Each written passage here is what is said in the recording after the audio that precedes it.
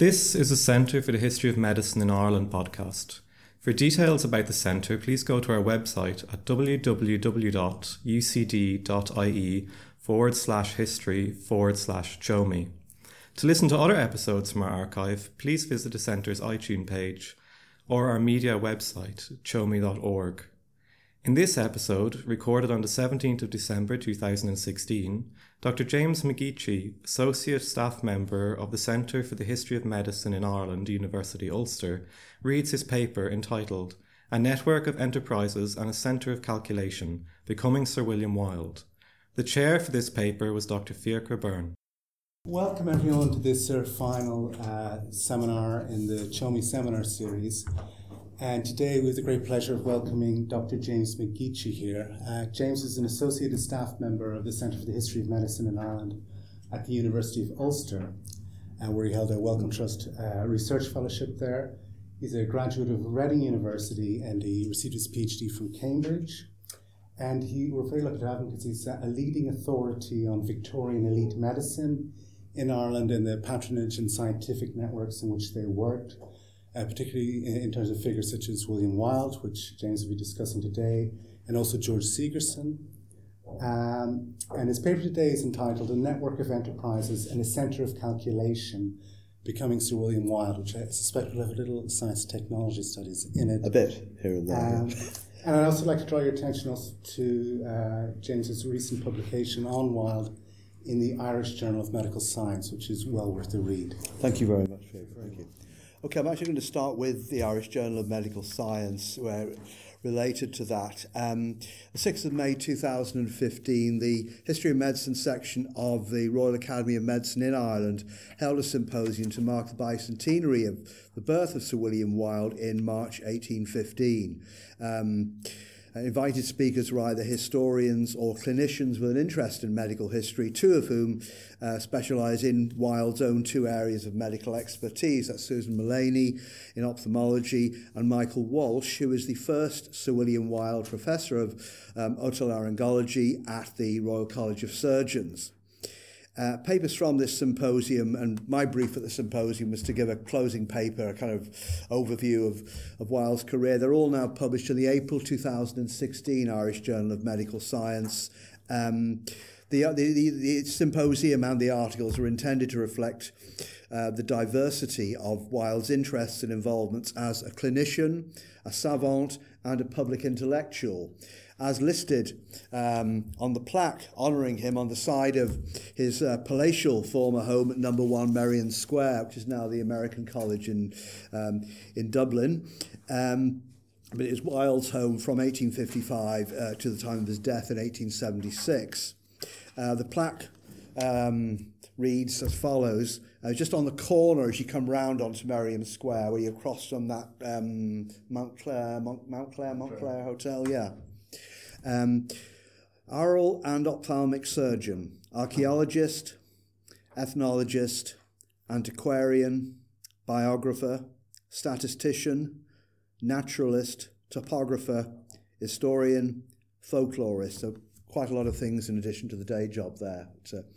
Now what I want to do today is to look at the foundational years of Wilde's career and what they tell us about how you became a top doc, a leading member of the Dublin medical elite between the 1830s and the 1850s.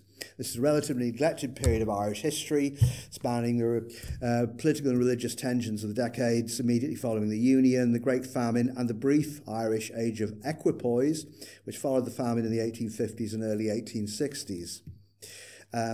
Drawing on methodologies and approaches developed by historians and sociologists of medicine and science, I'm going to argue that being the savant and public intellectual that Wilde became during this period should not be seen as a manifestation of him as an individual Hibernian virtuoso in a cluster of other virtuosos in the Dublin of that time. Rather, it was a crucial part of how you fashioned yourself as an elite medical man. That was the contemporary term that was used in these islands during the 19th and right through into the early 20th century.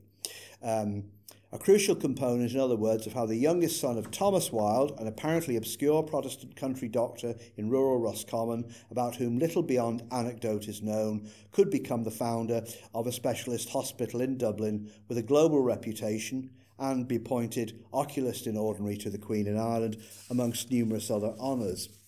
I'm suggesting then that William Wilde's sense of himself as a medical man was at the centre of his achievements as a savant. Knighted for his work on the Irish census, he was also awarded the Cunningham Prize, the highest honour bestowed by the Royal Irish Academy, in honour of his archaeological and antiquarian research in the field and for compiling the Academy's multi-volume catalogue of antiquities. His intellectual eminence was reflected by the King of Sweden. His intellectual and indeed his international eminence was reflected by the King of Sweden, making him a Chevalier of the Order of the Northern Star. And if you look at that, the image there where where he's wearing a military uniform, that is the uniform of a Chevalier of the Northern Star.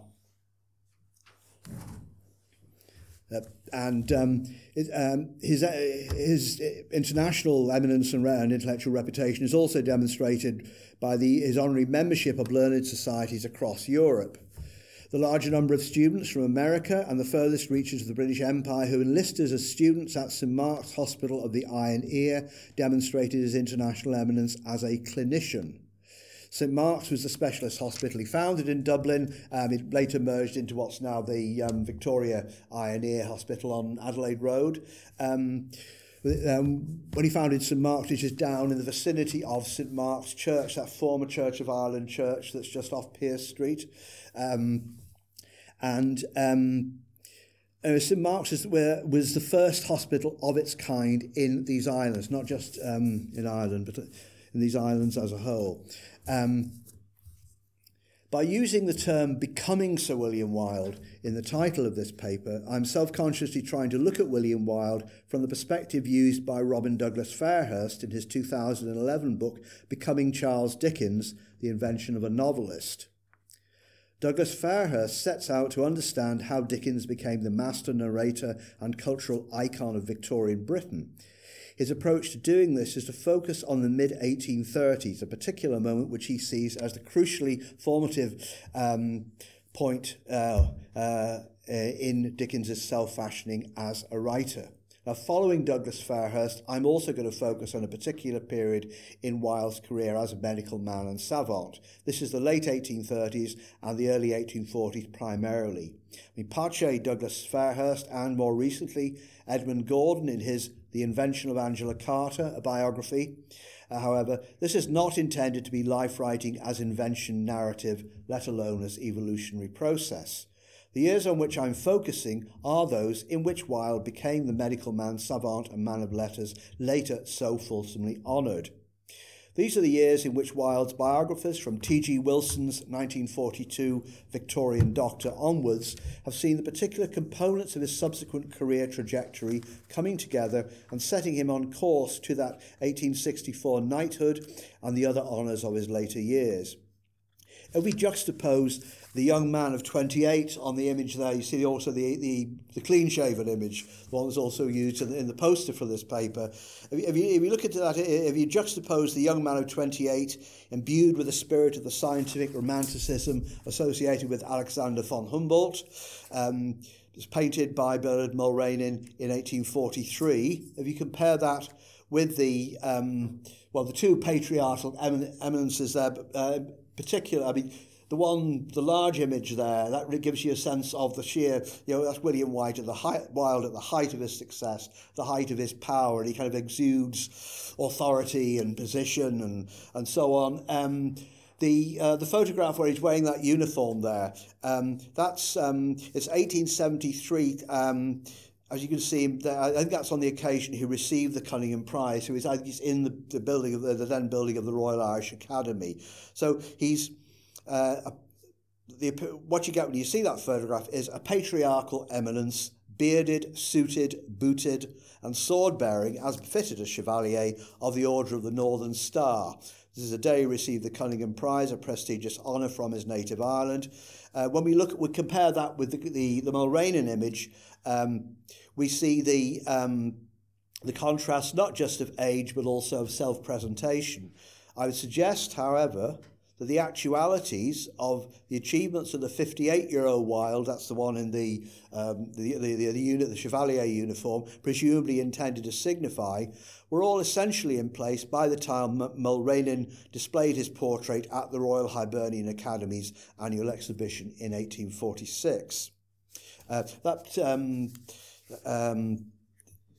The Wilde one is now in, is it the Harry Ransom?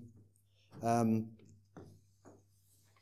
think it's on the, did it say on the poster actually? Where one of the Thomas Wilde is in the Harry Ransom Humanities, this one, the Mulrennan is in the Harry Ransom Humanities Research Centre at the University of Texas in Austin.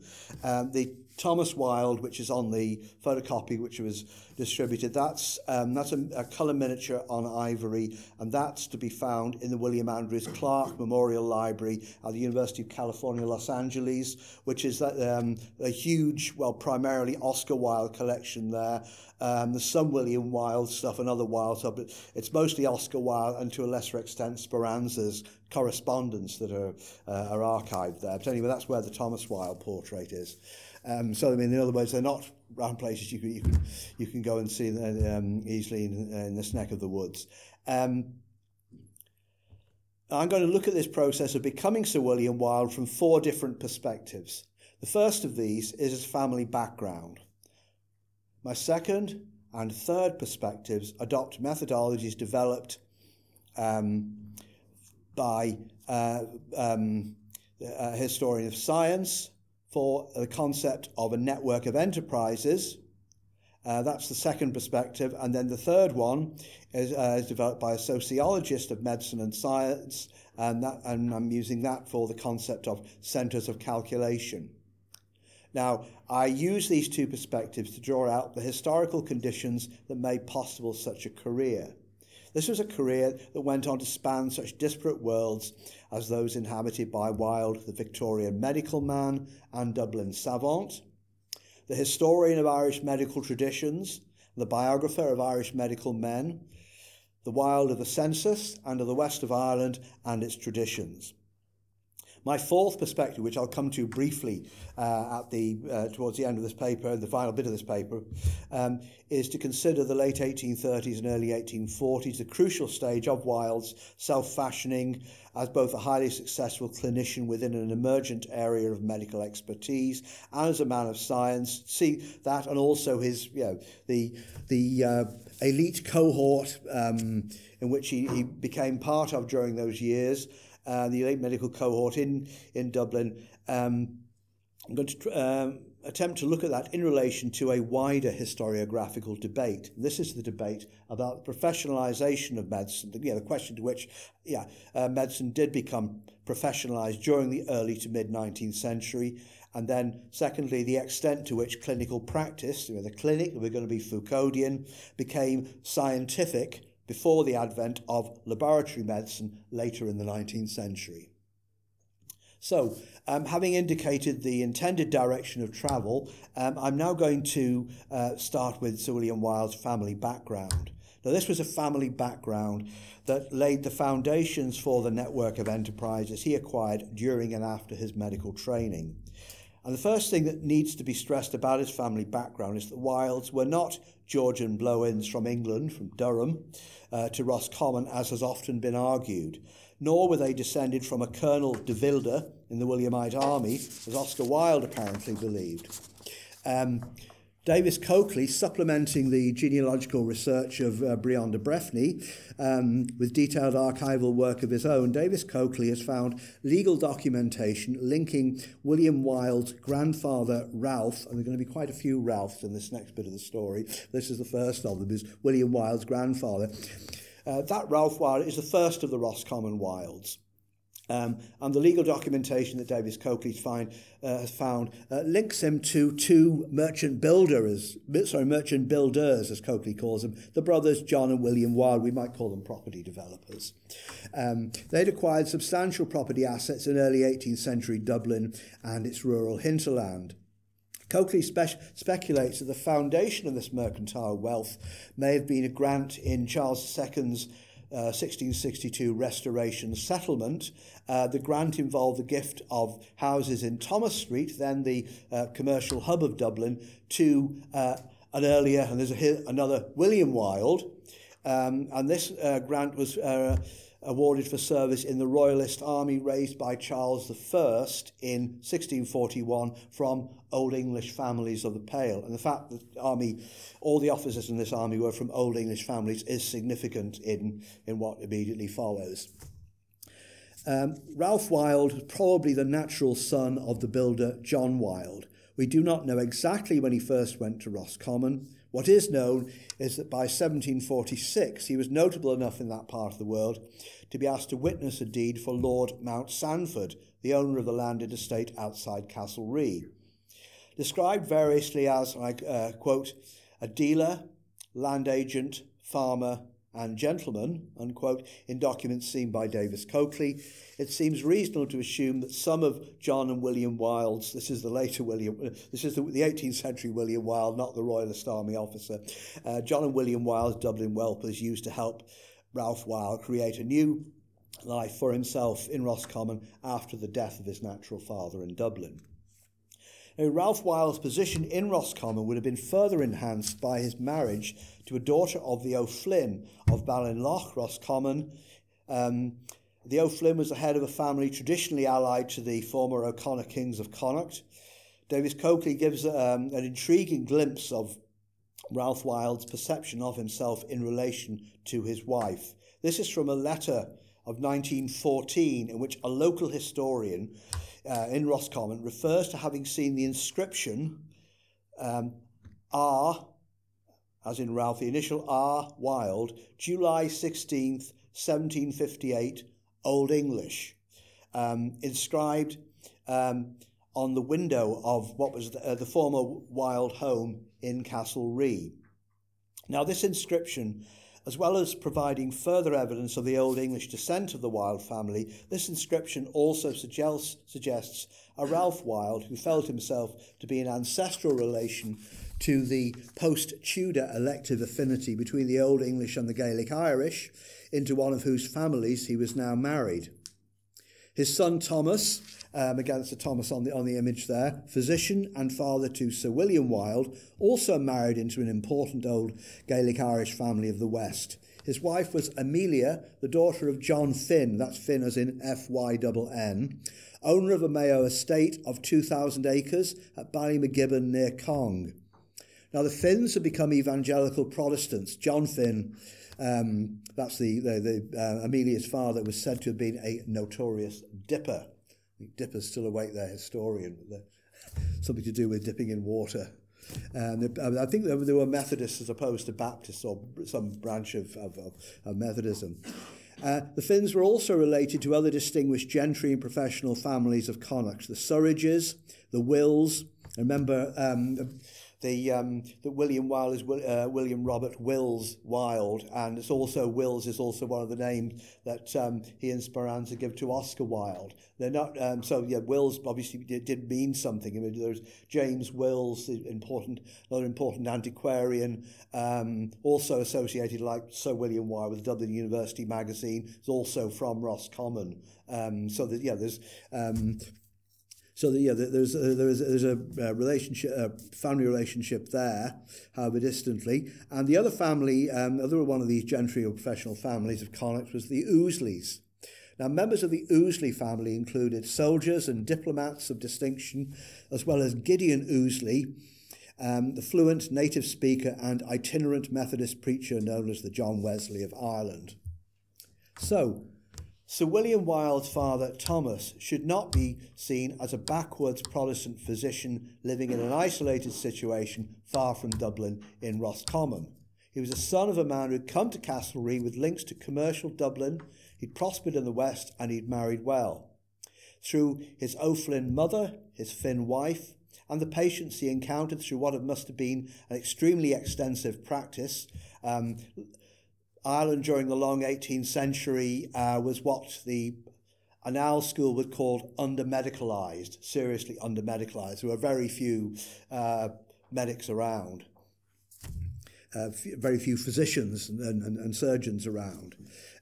Thomas Wilde presumably, through all of this, Thomas Wilde presumably acquired a firm sense of affiliation to Gaelic Connacht, which he would in turn have passed on to his children. This helps to explain why our Sir William Wilde, always felt so comfortable in his skin in the West.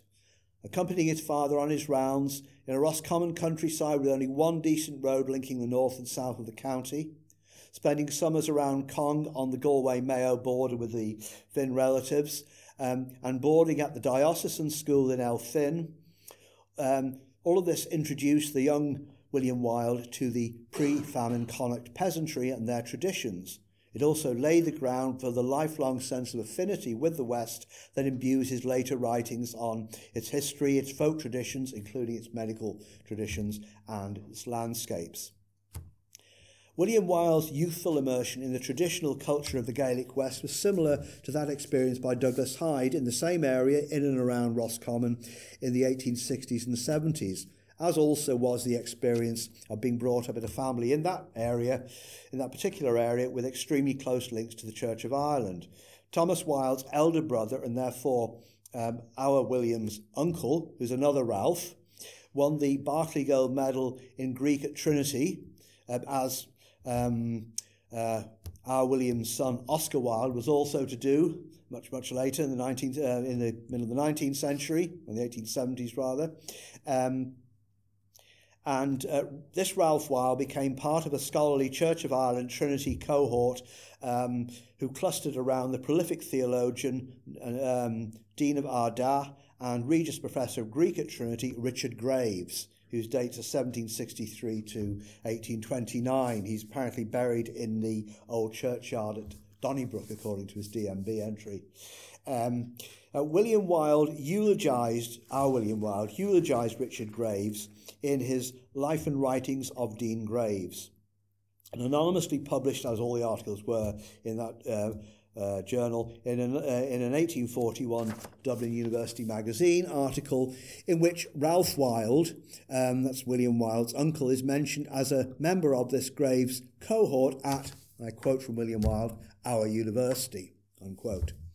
Richard Graves was also the father of Robert James Graves, the leading Dublin physician who took the student William Wilde under his wing and became a key component of Wilde's network of enterprises. William Wilde's two elder brothers, John and Ralph, that's the third and last Ralph I think we're going to encounter today, okay, were also Trinity graduates who took Church of Ireland orders and at different times held the same incumbency at Holy Trinity Church, Castlerea, with its comfortable rectory at the hill, as did Douglas Hyde's grandfather. I think it's meant to be where Douglas Hyde was born, because his father had a much less kind of commodious rectory somewhere in Sligo. So Hyde's mother went over to the hill in Castlerea as a better place to be. So, when as a medical student, William Wilde encountered Robert Graves as one of his teachers at the private School of Anatomy, Medicine and Surgery at Park Street, that's now Lincoln Place in Dublin, Graves would presumably have known Wilde already, or certainly have been familiar with the Wilde family through William's uncle Ralph. And although Thomas Wilde, that's that image again on the photocopy, spent 30 years as a medical practitioner serving the people of the parish of Holy Church, Castlerea, as his 1838 gravestone there describes him at the time of his death at the age of 78, he, Thomas Wilde, was certainly not without contacts in medical Dublin. He was able to have William apprenticed in 1832 to Abraham Colles, Colles, the leading surgeon of the day. A little is known about the details of Thomas Wilde's medical career beyond the anecdotes listed in T.G. Wilson's 1842 biography of William Wilde, Victorian doctor. Little is known beyond those anecdotes and, more specifically, the details of his taking an 1809 MD from the University of St Andrews. These have been researched by Peter Froggatt, the testimonials cited by Froggatt that Thomas Wilde was able to present to St Andrews in support of his receiving the degree, and I quote, this is a quotation from Peter Froggatt, which contains in turn a quotation from one of the letters, the testimonials that Thomas Wilde presented to St Andrews. So starting off quoting Peter Froggatt, he'd attended and completed a course of lectures on the general branches of medicine in Trinity College, Dublin, has received a liberal education with a capital L and capital E, and is a respectable character, capital R, capital C, and from personal knowledge we judge him worthy of the honour of a degree in medicine. And that at the time was actually, that was the usual way in which you got a medical degree. And loads of Irish doctors, right into the early 19th century, go to Scottish universities to get the degrees. I mean, some for primarily religious reasons, both Catholics and Presbyterians, because of the Anglican subscription required at Trinity. But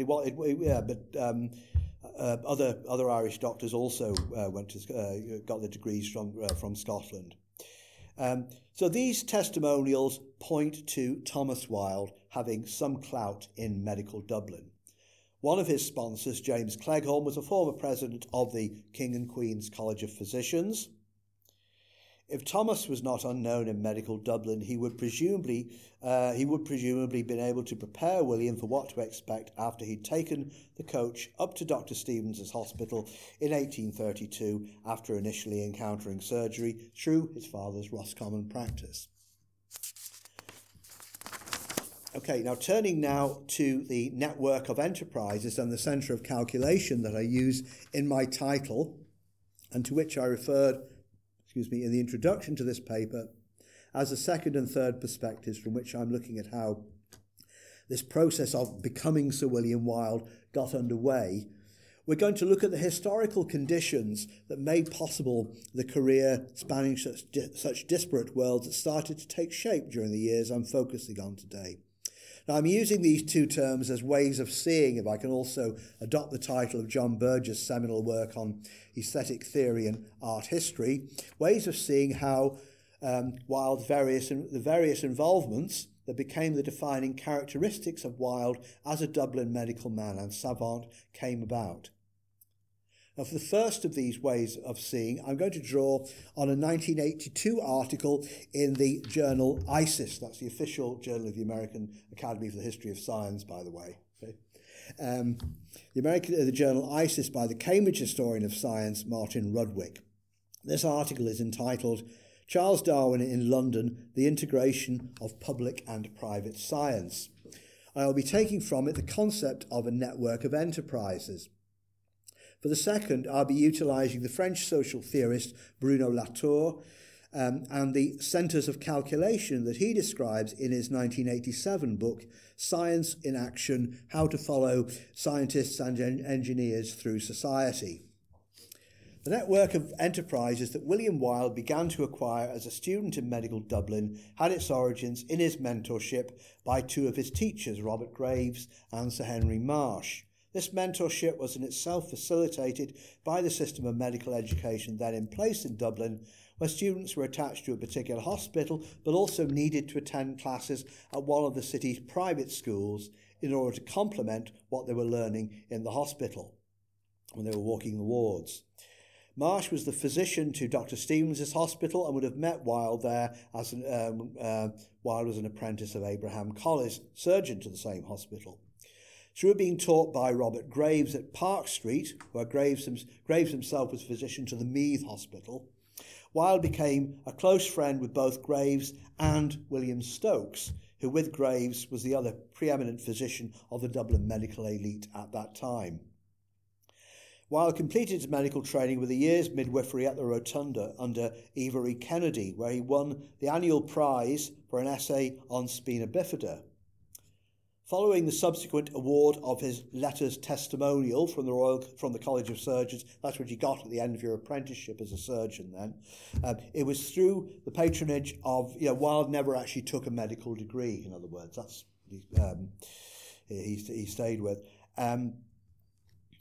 Following the subsequent award of his letters testimonial, it was through the patronage of Graves and Marsh that Wilde went on to acquire a network of enterprises comparable to that which Martin Rudwick has shown the young Charles Darwin acquiring whilst living in London after his return from the voyage of the Beagle.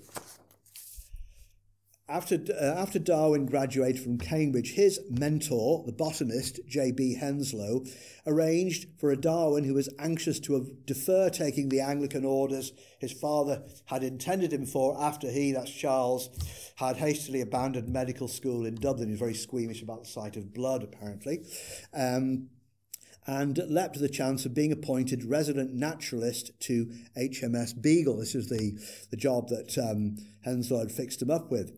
The writing up and publishing in 1839 of the observations and researches Darwin had gathered during the ship's extended voyage of scientific exploration between 1832 and 1836 established Darwin's credentials as a savant in the institutions of the British scientific establishment.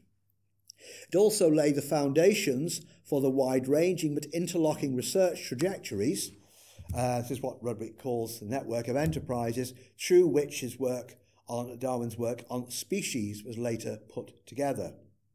Likewise, Wilde's Dublin mentors, Graves and Marsh, ensured that the completion of his medical apprenticeship in 1837 was followed by a period of voyaging. In Wilde's case, this was between September 1837 and June 1838. Now, like Henslow with Darwin, Graves and Marsh realised that a period of immediate absence overseas was desirable for their former student. In the case of Wilde, however, Wilde wasn't trying to escape from becoming a clergyman as Darwin was. In the case of Wilde, it's unclear whether the reasons for this were primarily therapeutic. He was recovering from typhus at the time, or personal. There's another story that he'd fathered a child in Dublin and felt it was advisable to get out of town quickly. Or this is Peter Froggatt, charitably speculates that Graves and Marsh wanted to save Wilde from, and I'm quoting Froggatt, falling into the obscurity of country practice back in Roscommon. Whatever its spur, this voyaging laid the foundation for Wilde's own network of enterprises as a Dublin savant, just as HMS Beagle did for Darwin at around the same time. Writing up this is Wilde's researches and observations whilst travelling on the steam yacht Crusader as medical attendant to a wealthy invalid, led, after Wilde's return to Dublin, to the 1839 publication of his first book, Narrative of a Voyage to Madeira, Tenerife, and along the shores of the Mediterranean. Wilde wrote the book, as Peter Froggatt observes, in the same situation as another young doctor later in the 19th century, Arthur Conan Doyle, was to do, writing in his consulting room whilst waiting for patients to turn up for a newly established medical practice. In Wilde's case, not in Conan Doyle's case, it was Portsmouth. In Wilde's case, it was number 199 Great Brunswick Street, now Pierce Street. Wilde's book became an instant bestseller, and with the articles and public presentations linked with the voyage, resulted in his becoming a member of the Royal Irish Academy in June 1839, exactly a year after his return to Dublin. Becoming known as Wilde's Voyage, just as the lengthy full title of Darwin's 1839, this is a very long title, Journal of Researches into the Geology and Natural History of those countries visited by HMS Beagle under the command of Captain Fitzroy, RN, as in Royal Navy, from 1832 to 1836, became popularly abbreviated to The Voyage of the Beagle. Wilde's voyage was a 2-volume account of the natural history and topography, climate and medical provision he'd encountered in the places visited by the Crusader. It also included extensive reflections by him on contemporary debates about the Levantine origins of the Celt. These reflections were prompted by his visits to the extensive ruins of the ancient civilizations of the eastern Mediterranean, notably the city of Tyre, now in Lebanon. The Crusader had functioned for Wilde as the Beagle had for Darwin. This was as the research base for a voyage of scientific exploration. And this is what Bruno Latour in Science in Action has called a centre of calculation. It's a centre from which scientific and geographical information could be disseminated to imperial centres from wherever the ship happened to be. A Wilde ship, the Crusader, was a privately owned vessel. It was not a ship of the Royal Navy like the Beagle. Furthermore, Wilde was privately employed as a medical attendant to a private individual, not to a captain of the Royal Navy as was Darwin. Nonetheless, the Crusader's voyage, like that of the Beagle, was through seas controlled in this post-Napoleonic era by the Royal Navy, its provisioning and postal communications likewise relying on outposts of British imperial power. The book which came out of this voyage displayed Wilde's fieldwork as that of an articulate naturalist in exotic regions. It also represented a contribution to the burgeoning genre of medical geography and medical travel writing, a genre which catered for the desires of wealthy Victorians for healthy convalescent locations with the added bonus of surroundings of scholarly interest. The Scottish physician Sir James Clark, who dates of 1760 to 1869, was the pioneer of medical geography as a form of travel writing within the British Isles. Early in his career, Clark later became the main physician to Queen Victoria. Early in his career, Clark, like Wilde was to do later on the Crusader, Clark had accompanied an invalid to the south of France, to Switzerland and to Florence. The influence of Clark's subsequent publications, the first of these is called Medical Notes on Climate, Diseases, Hospitals and Medical Schools in the south of France, Italy and Switzerland, published in 1820. And the other one is called The Influence of Climate on the Prevention and Cure of Chronic Disease. That's published in 1829.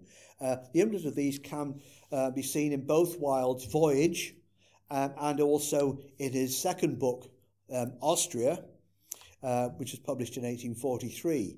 Wilde was indeed to meet Sir James Clark in person during Wilde's stint in London in 1839 at the Royal London Ophthalmic Hospital. That's what's Moorfields Hospital today. This is at the start of the medical travels between 1839 and 1841, which the successful publication of the voyage made possible for Wilde from the royalties that he got from the book's sales. Furthermore, the voyage could also be read as a contribution to the musings, both ethnological and antiquarian, of Irish and British Celticists, and as a marker to the wider imperial readership for whom it would have, and a marker as to the wider imperial readership for whom it would have been intended, is Wilde's frequent designation of himself in the book as English. In a specifically Irish context, however, Wilde's voyage provided its author with a gateway into the scientific, intellectual and political elite of Dublin. It did this by bringing him to the attention of the savant institutions of the city, the Royal Irish Academy, the Royal Dublin Society, the two Royal Colleges, and Trinity College. They did this in a way comparable to what the Beagle voyage and resultant researchers were doing for Darwin's position within London science at the same time. It also resulted in Wilde becoming a regular contributor to and later a member of the editorial coterie around the Dublin University magazine. In a British context, meanwhile, the book introduced him to those gentlemen of science whose world has been so carefully reconstructed through J.B. Morrell and Arnold Thackeray's classic study of the early years of the British Association for the Advancement of Science, the book's called Gentlemen of Science, the early years after its foundation in 1832. Wilde's attendance at the British Association's meeting in Birmingham in 1839, the British Association, which still exists and still continues to have this practice, meets annually in a different location. First meeting I think was in Oxford, a second in Cambridge, a third in York, then it did Edinburgh, then it did Dublin. I think that's the sequence. By 1839, it was decided to doff its hat to industrial centres and went to Birmingham. Anyway, Wilde was in England at the time. It's the period when he's in London, so he goes to the Birmingham meeting, and his attendance at the meeting inaugurated a long-standing relationship with the British Association. One of the highlights of this relationship was to come in 1857, when they had another meeting in Dublin. One of the highlights of this meeting was Wilde escorting certain members of the association to the Aran Islands. The governing circles in Dublin Castle also overlapped with savant Dublin during this period, most especially in the person of Thomas Larcom. And the voyage also resulted in Wilde coming to Larcom's attention. This develops into a very important relationship. With a military background in the Royal Engineers, Larcom is the initiator and overseer of the Irish Ordnance Survey between the late 1820s and the late 1840s. He was also commissioner of the Irish Census, and because of Larcom, the census shared many of the Ordnance Survey's resources and personnel, particularly its Irish language scholars. Larcom was responsible for the appointment of Wilde as medical advisor to the 1841 Irish Census and later as assistant commissioner to the 1851, 1861 and 1871 censuses.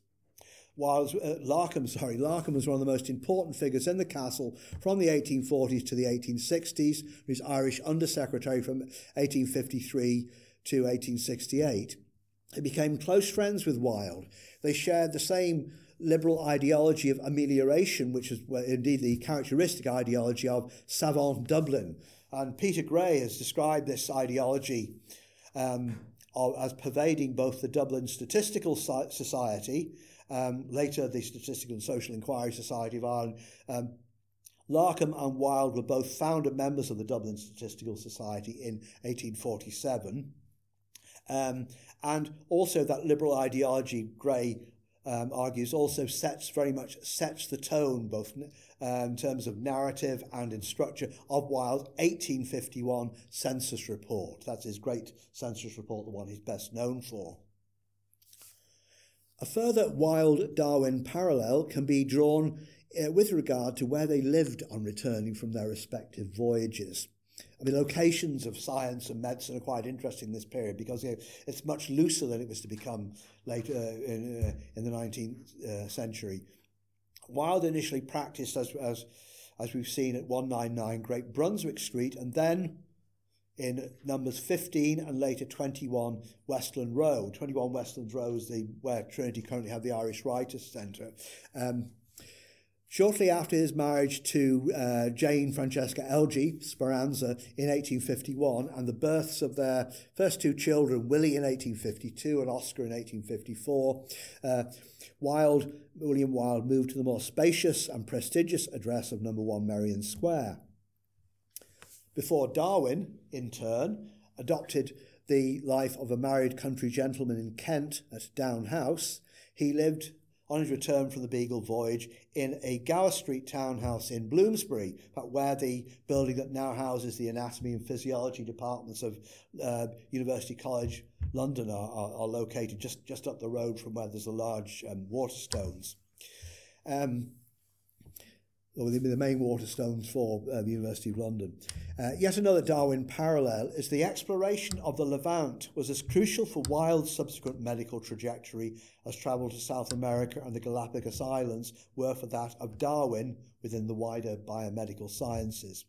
In Egypt, Wilde was able to observe at first hand the specialist facilities established by the modernising Pasha, Mohammed Ali, for the treatment of the infectious ophthalmic trachoma, which is endemic in Egypt. That had been brought to Western Europe, including Ireland, as a consequence of Napoleon's invasion of Egypt. This experience of the medical facilities that Muhammad Ali had established in Cairo, with the assistance of Prussian doctors, in fact. This experience gave Wilde what became a lifelong interest in diseases of the eye, while the income generated by the voyage facilitated the development of that interest in London, at Moorfields, and at the Hunterian Museum of the Royal College of Surgeons. That income also helped lay the roots of his other medical specialism by permitting further travel to the Allgemeines Krankenhaus, General Hospital, and the Joseph's Academy in Vienna, and then to Munich, Heidelberg, Prague and Berlin. During this medical grand tour, he encountered at first hand the beginnings of the systematic study and practice of specialised medicine. The Viennese medical faculty had endowed a chair in ophthalmology in 1812, and Wilde attended the classes and observed the clinical practice of Anton Rosas, the second holder of that ophthalmology chair, and he also attended a course of practical surgery at the Allgemeines Krankenhaus. At the Joseph's Academy, where surgeons were trained for the Habsburg Imperial Army, he similarly followed the professor of ophthalmology there, Friedrich Jaeger. Vienna also gave him access to the great nosologist of chest diseases, Josef Skoda, and the pathological anatomist Karl Rokitansky. Wilde attended Heidelberg as an independent student for a number of months, while in Berlin he attended the clinic of the founder of plastic surgery, Johann Friedrich Diefenbach. Vienna also gave him the opportunity to research a second book, the 1843 Austria, its Literary, Scientific and Medical Institutions, in which he enhanced in which the skills in the burgeoning field of public health and demography, which had earlier resulted in his appointment by Larkham to the 1841 census, they were further enhanced and fine-tuned. In Berlin, after his other Middle European visits, the ethnological interests that Wilde had acquired during his voyage were stimulated by introductions to his hero, Alexander von Humboldt, who he had also briefly met in Portugal, I think, during the voyage of the Crusader, and also Maria Edgeworth, who he'd also knew from London, introduced him to the Berlin Anthropological Society. And all of this, of course, further enhanced his reputation as savant Dublin when he returned to resume setting up a medical practice. Maria Edgeworth had earlier introduced Wilde to literary London during his Moorfields period, and Wilde's social circle in London also included Sarah Lee, author and illustrator of the 1833 Memoirs of Baron Cuvier. Also to Wilde's fellow Dubliner, the surgeon Robert Bentley Todd, who later founded King's College Hospital. He's also the brother of the R.H. Todd, who was a huge figure in the Royal Irish Academy at the time, and also at Trinity, and one of the kind of pioneers of the studies of the Irish language at Trinity. Anyway, Robert Bentley Todd is the one in London. Okay. And also, Wilde got to know the Hunterian professor of comparative anatomy at the Royal College of Surgeons, Richard Owen. That's the man who invented the term dinosaur, and eventually became the war-to-the-death foe of the scientific naturalism associated with Darwin and T.H. Huxley. The network of enterprises that Wilde had acquired thus provided him with a stage in which he could combine the roles of clinician, savant, polymath and public intellectual. But although the area of medical practice in which he achieved such prominence was highly specialised compared to those of his mentors, the surgeon Abraham Collars, the physicians Graves and Stokes, the extent of his public and scholarly hinterland was remarkable even by the standards of his day. That hinterland came to encompass the Irish census, the Ordnance Survey, and the statistical and public health movements on the one hand, the periodical journalism of the Dublin University magazine, together with the naturalists, ethnologists, antiquarians, and archaeologists of the Royal Irish Academy on the other. Described by Michael Ryan as the most important Irish field archaeologist of his day, he also compiled the Academy's Catalogue of Antiquities, which is the first of its kind in Europe. Now, I'm not very good at diagrams, but I could think of various diagrams that could perhaps be adapted for a visual representation for Wilde's network of enterprises. I mean, Rudwick, in his article on Darwin, uses a Venn diagram to represent how what he calls Darwin's public and his private science during his period of residence in London, after he came back from the Beagle voyage, the overlapping Venn circles represent the relation between the public science, which Darwin was outlining through publications and talks, and the private science he was writing up in the notebooks. This is a work on species that he largely kept from public dissemination. He only showed them to certain highly trusted people.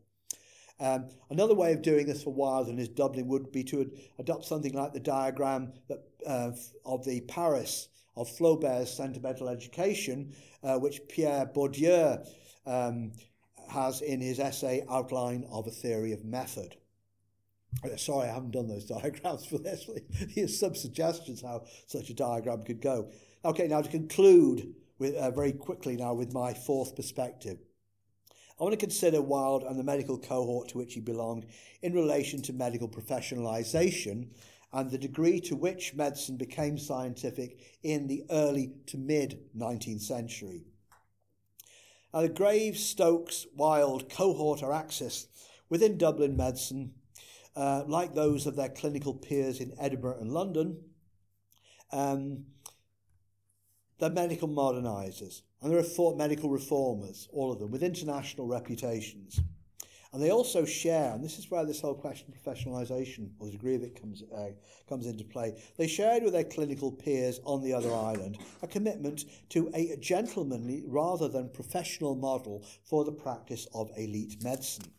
They regarded themselves, and these are the terms that they used, medical men, men of science, and in many cases men of letters, rather than professional clinicians and scientists. What we're talking about here is what you might call medical gentility. If you want to read more about it, there's a 1985 article in the Journal of Contemporary History by Christopher Lawrence called Incommunicable Knowledge, Science, Technology and the Clinical Art in Britain, 1850 to 1914. There's also Paul White's 2002 book, Cambridge University Press book, Thomas Huxley, Making the Man of Science. Even Huxley, who we tend to see as the great professionalizer of Victorian science, saw himself use the term man of science about himself. They used the term scientist as well, but it didn't mean professional scientist in the way what that term came to mean during with big science in the 20th century. I also talk a bit about that in relation to George Sigerson in my article in the book which Catherine and Maria Luddy co-edited, Cultures of Care in Irish Medical History. Okay, final paragraph. Indeed, most historians of 19th century medicine and science now question the extent to which there was a decisive shift towards professionalisation during the 19th century. They also question the extent to which the medicine practiced during that period was scientific in the way that we understand that term today. The term science, as you probably know, as a general term for all forms of knowledge, of the systematic study and acquisition of knowledge, have been around for centuries. The word scientist was first used actually at a meeting of the British Association, I think its first one, in Cambridge in 1832 by William Whewell, the mathematician and master of Trinity College, Cambridge, very important figure in British science at that time, and actually in some ways the cohort around Whewell are not unlike the cohort around Wilde. They're both attached to. Wilde's cohort are centred around Trinity, which is a collegiate college on the Oxford and Cambridge model. It's an Anglican foundation, like all the Cambridge colleges were at that time. They both cohorts would have seen themselves under threat from emergent political forces in their respective societies. Slightly different in the case of Whewell, or indeed the London medical elite, where they felt themselves threatened by Lamarckian evolutionists and London medical radicals, kind of people Adrian Desmond writes about his book in the Anatomy of Evolution. Radical medical London, private medical schools in London, which were much more politically radical than their equivalents in Dublin during this period. Particularly, they were tended to be followers of Lamarck, and the Anglican scientific establishment was absolutely death on them. But they were very much seen as a political threat in relation to emergent democratic political forces. Now, of course, what threatened an Anglican elite in Ireland at this time also had a specifically Irish dimension, which there isn't really time to enlarge on here, although I have done that elsewhere. What does seem to be clear, though, just going back more generally speaking now, is that and the question of medicine, did it become scientific in our sense during this period? What does seem clear is that the representation of the medicine practiced by these groups as being a science-based activity, and they're all very keen to insist on that. We follow scientific rules, okay? And there is some historians, notably W.F. Bynum. Bill Bynum published a very important book in the 1980s called Science and the Practice of Medicine in the 19th Century. Now, since then, the historiographical wheel has been turning as it tends to do, and the line more recently is that it's the medics are representing their clinical practice as being science-based, and they saw that because they saw that as central to their self-presentation of themselves as being men of science as well as medical man. It was recognised, to be an important medical man, you also had to be a recognised man of science. You have recognised scientific skills, as well as your specifically medical ones. In other words, what these early Victorians called scientific is not necessarily what we would call scientific, and this is my closing sentence, frock coats and malacca-tipped canes rather than white coats remained the norm in Merrion Square as in Harley Street during this period. Laboratory-based medicine was still largely in the future during William Wilde's lifetime. Thank you.